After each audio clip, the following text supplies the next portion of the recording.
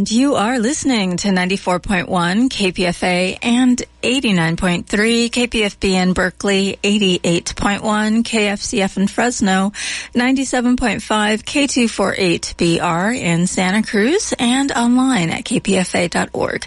The time is 3 p.m. Stay tuned next for Stone's Throw with Jennifer Stone. Happy ending, nice and tidy.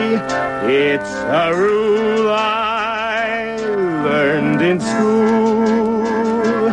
Get your money every Friday. Happy endings are the rule. So divide up those in darkness from the ones who walk in light. Light 'em up, boys, there's your picture. Drop the shadows out of sight.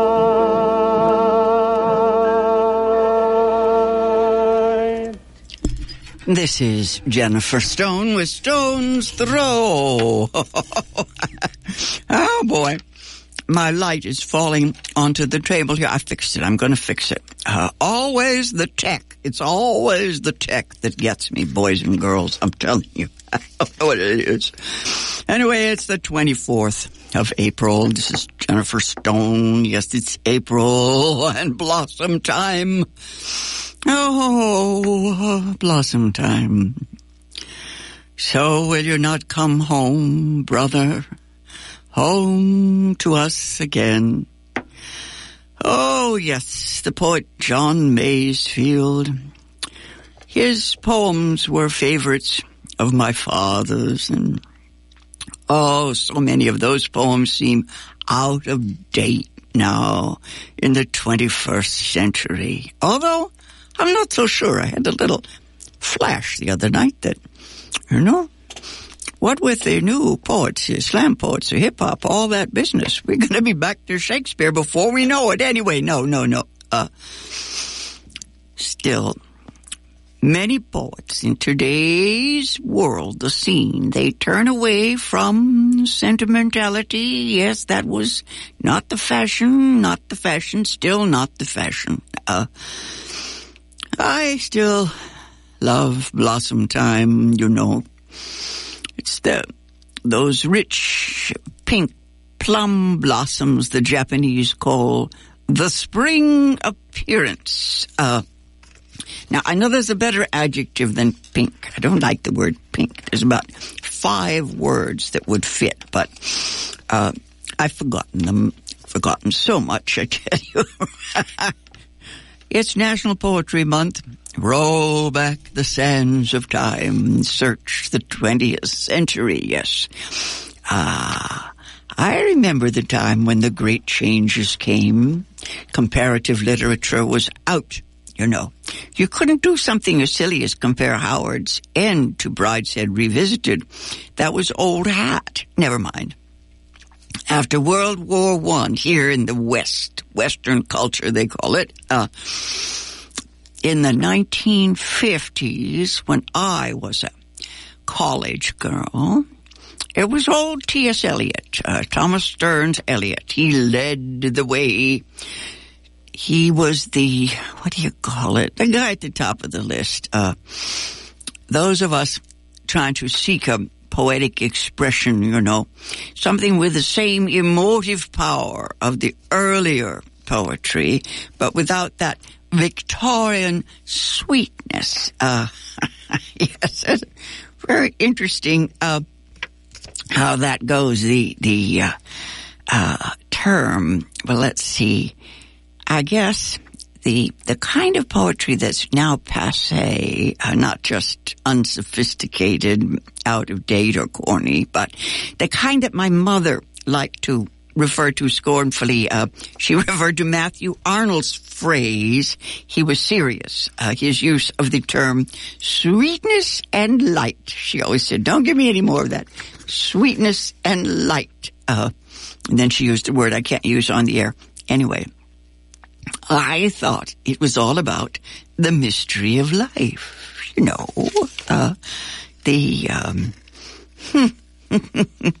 the ecstasy of art. Okay, you know, I thought that poetry was supposed to, you know, take the top of your head off. That's what Emily Dickinson said. Oh boy, this official National Poetry Month gives me a headache because it's all about the prizes, you know. I don't like the prizes, but maybe that's because I haven't had very many, just a few. I still go and read all the memory gems, you know, all that antique stuff, for those old hearts, words that bring back all my dead dears. Some of them, those poems seem so sad, and I guess sentimentality does make the modern reader turn away, and irritation, you know. Sentiment is cool. That's what poetry is made of. But sentimentality, that means excess of feeling, you know, going over the top, even morbidity, self-indulgence. Oh, you know, it's like porn, you know it when you see it. I still believe the way I did when I first read Wedding St. Vincent Millay as a, maybe 13, 14-year-old. I was into the ecstasy of art, the ancient myths. Today I study Eros and Thanatos. I just put those up on the wall there behind my typewriter. Put pictures, yes. Eros is the life force. You know, Aphrodite is one manifestation. Think Marilyn Monroe, but it's what a wag that I know calls the Venus on the half shell point of view. Now, it is the custom these days to denigrate Eros, just beneath us.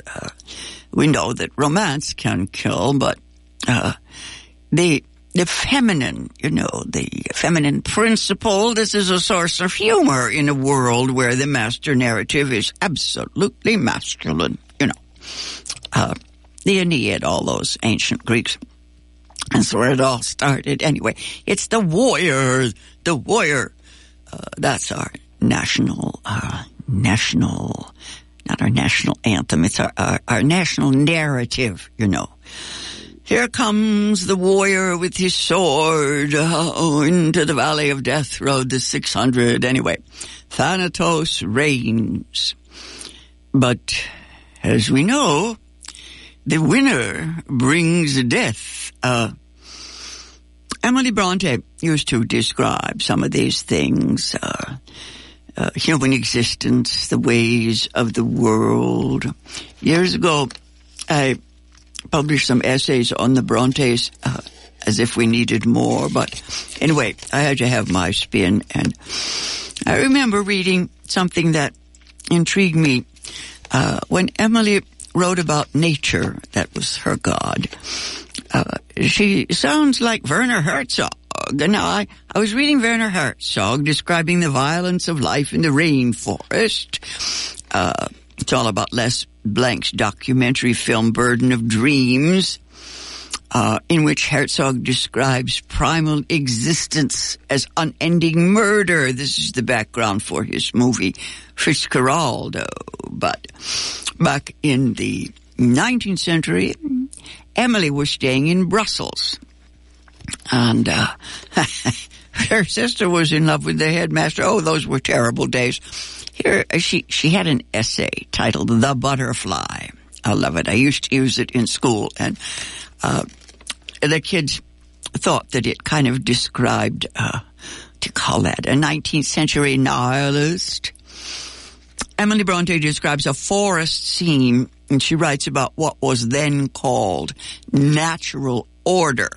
You know how it is. These guys are always trying to put things in order, measure. She finds in nature not order, but insanity. Yes, life exists on a principle of destruction. Every creature must be relentless. It must be the instrument of death to others, or himself cease to live. The universe appeared to me being Emily Bronte, a vast machine constructed only to bring forth evil. Emily Bronte goes on to write that transmutation is possible, and that ugly caterpillars turn into splendid butterflies, and that suffering is the seed for a divine harvest, and harmony can and must be created out of chaos. It is from the genesis of these ideas that she created those libidinous creatures, Catherine Earnshaw and Heathcliff, those explosions of the human id. Then she sets out to try to civilize them in the next generation. That is, they self-destruct, but their children mellow out.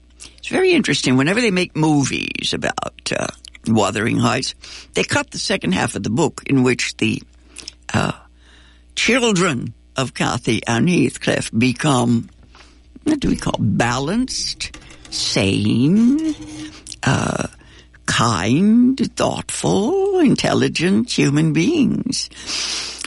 When it comes to literature, everybody likes the rough stuff. They like the first half of the book.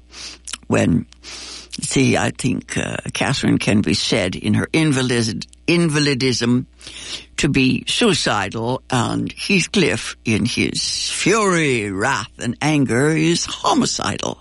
Those are the two trips, yes. Naturally, when Hollywood got around to making the movie, only that primal stuff got up on the screen. That civilized androgynous second generation. They left all that out. It doesn't make for fun literature, you know. The sexy stuff is demigods, masculine and feminine archetypes, as portrayed in Catherine Earnshaw and that gypsy Heathcliff. It's an epic drama. The drives of these characters are like the passions of Greek tragedy, fatal. Yes, mythos, that's what it is. It's all about our innermost feelings, the id. Catherine Earnshaw Linton, the self-centered girl. Yes, so interesting. Catherine says of Heathcliff, she says, he's not a rough diamond, a pearl-containing oyster of a rustic. He is a fierce, pitiless, wolfish man. You know how it is these days. They always strive to make the violent, brutal hero into a dude with a heart of gold, you know. Think of, Stanley Kowalski. Tennessee Williams didn't mean, he wouldn't have chosen Marlon Brando, who obviously is a thinking, feeling, not androgynous, but a loving human being.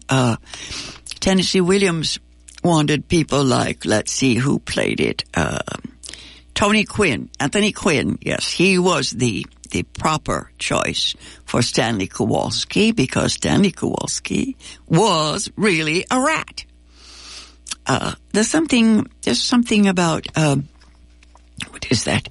I guess it's those of us who teethed on the New Testament, right? We always want to make the bad guys into loving people sooner or later. I don't know. I think, the really rotten folks have a kind of, schizophrenic tendencies. They're totally indifferent to the claims of others. You know how that is. They get a car, drive it into the street anywhere. They just, kill people. I think that these are the lost natures. They were ferocious sometimes, I think. I don't know, sociopath, psychopath. They just make for terrific reading. I don't know how we reach through the darkness, beyond the darkness. I don't know how we get to the stage of civilized refinement. I think it probably begins in the cradle. That's what Virginia Woolf says. She says fascism begins in the cradle, in the private home. I think it begins in the genes, but what do I know? I think that these, what do we call them, devils, these psychos, are pretty much born, not made, although there are certain influences that seem to be seen. I was thinking of Timothy McVeigh, raised in a gun culture and all that stuff. Never mind. Let me put away here Emily Bronte. I find lately that much as I love National Poetry Month, I'm into prose. I kind of want things to be solid. I think that Eros and Thanatos in prose are a little different. Read The Little Mermaid. There we go. Romantic. So interesting. That Thanatos guy, he seems to be, what do you call that? He seems to be on the warpath, out here killing folks right and left. And they all talk about a motive. This is very interesting. Random murder, it just means that people have gone berserk. It isn't a question of motive. The motive is to cause suffering to others. Never mind which others, I don't know. Actually, it seems to me that that the Brontes are, what do you call that, kind of out of date. They do understand all these psychiatric layers. But we have come to a point where maybe we need to let all that go.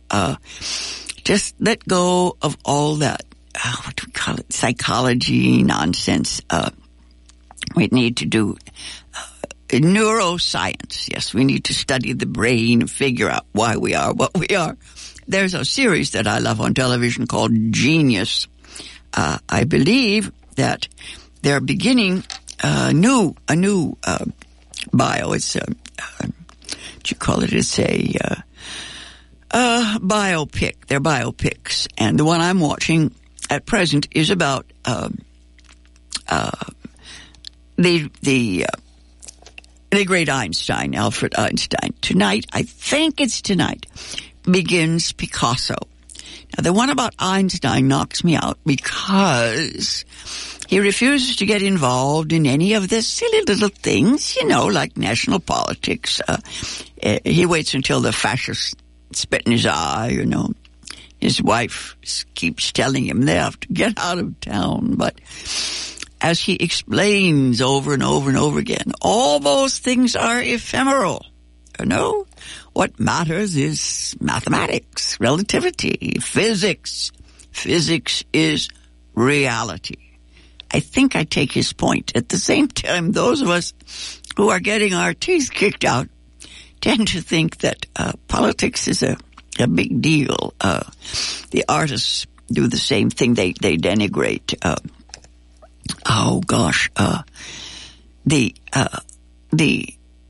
The political BS, let's call it. I think somebody, George Santayana, he says that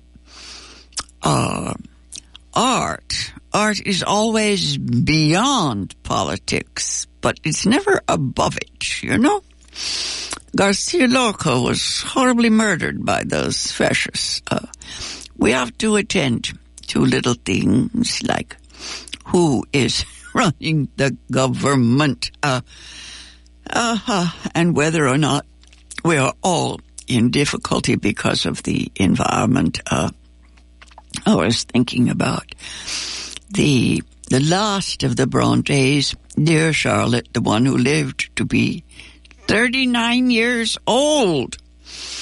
And nobody told her that pregnancy can kill you if you have a little touch of tuberculosis and go out walking when your husband tells you to and get a respiratory disease and die at 39. But she was relatively old. Her sister died at 29.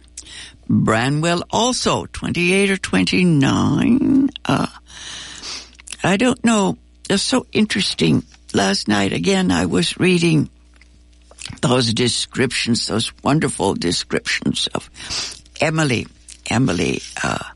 sitting in a chair in the living room and thinking that her will, her emotional powers could keep her alive. Apparently, she died in the early evening, and about 2:00 in the afternoon, she told her family, whoever was present, that she was willing to see a doctor. Now, for a clever girl, she just wasn't paying attention, you know. These days, most people do argue whether they'd rather die of the bug or the bomb, whichever. I think technology is definitely, let's call it the devil. The dark side of things is gonna kill us all. People laugh at me when I say I don't want any of that machinery. I suppose it is a little silly, but let me just read you for kicks some little bits about the Brontes. They're the kind of people I would just love to meet.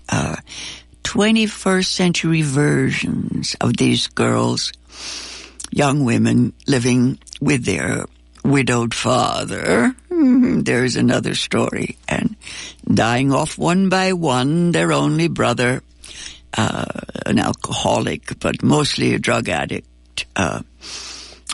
What was it? He stood on his feet as long as he could and almost died on his feet. Apparently he did collapse at one point.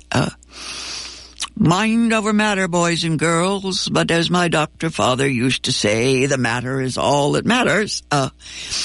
Here's a third-person account. Mrs. Gaskell, the great biographer of the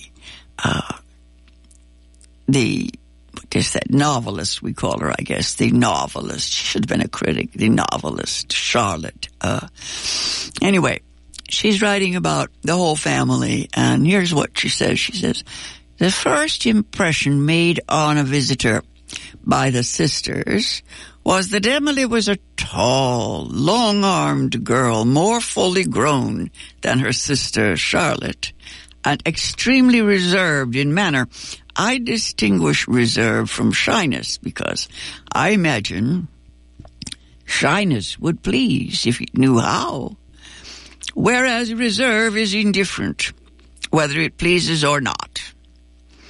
And like her elder sister Charlotte, was shy. Emily was reserved. Mrs. Gaskell adds, they all of them thought there could be no doubt about Branwell's talent, his talent for drawing. I've seen an oil painting of his done, I know not when, probably in the early 1820s. It was a group of the three sisters, not much better than sign painting, I thought, as to execution. But the likenesses were, I thought, admirable.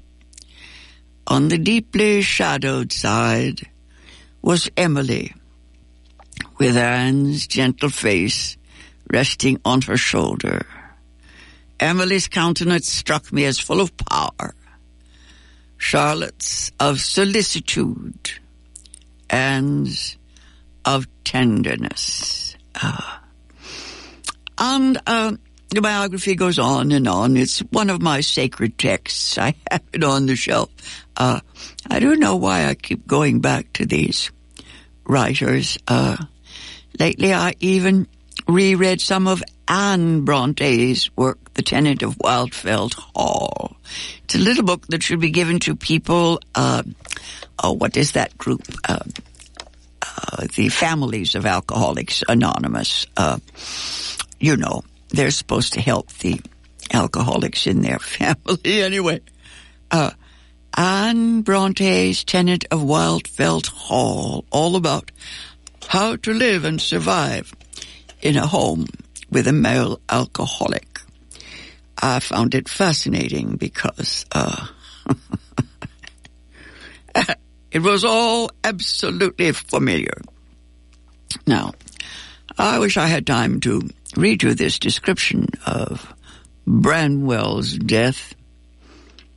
I managed to avoid some of the deaths in my family, although they were all the products of alcoholism. Now, I must stop.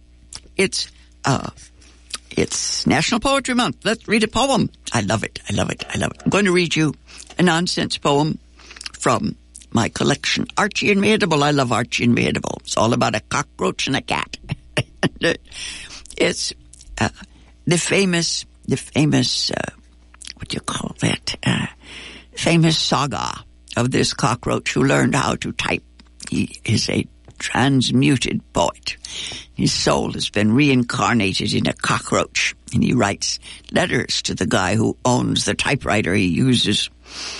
This is dated sometime in April, I think, so it qualifies as part of National Poetry Month. The title of the poem is Crazy as a Bed Bug. I will read to you. Boss, he writes, Boss, I heard another cockroach say after reading your stuff that you were as crazy as a bed bug. I said to him, my boss may be crazy, but a bed bug is not. A bedbug is the calmest of insects. Cool, self-possessed, practical, pragmatic, efficient. He has very little idealism and almost no sense of honor. He has a quite unpleasant personality. He has never been touched by the fine grace of romance. He is essentially materialistic and a plodder. But the cockroach attains his object with the utmost skill and makes his escape with a deal of cleverness and low cunning. The solid, earthy, unimaginative qualities are his. Deny the bedbug great spiritual power, and I will agree with you. But you are quite wrong in calling him crazy. The bedbug is anything but crazy. Well, you are crazy, said this cockroach. I should rather be called insane. I answered, I would rather be called insane than stupid. But he did not get me. I think of Einstein saying two things are infinite, the universe and human stupidity, and I'm not sure about the universe. Check out the series Genius about Picasso. And whatever you do, don't miss Howard's End by E.M. Forrester. More about Howard's End next week. This has been Jennifer Stone. Till then, go easy. And if you can't go easy, go as easy as you can. Walk in light, light 'em up, boys. There's your picture. Drop the shadows out of sight.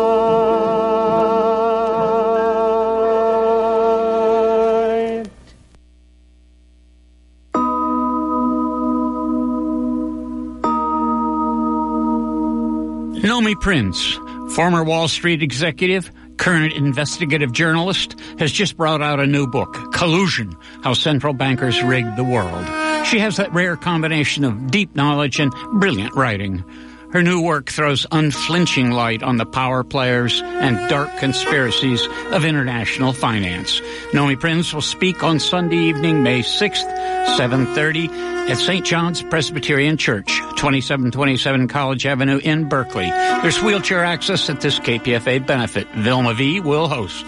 Get tickets at independent bookstores or online at brownpapertickets.com for Nomi Prince, May 6th.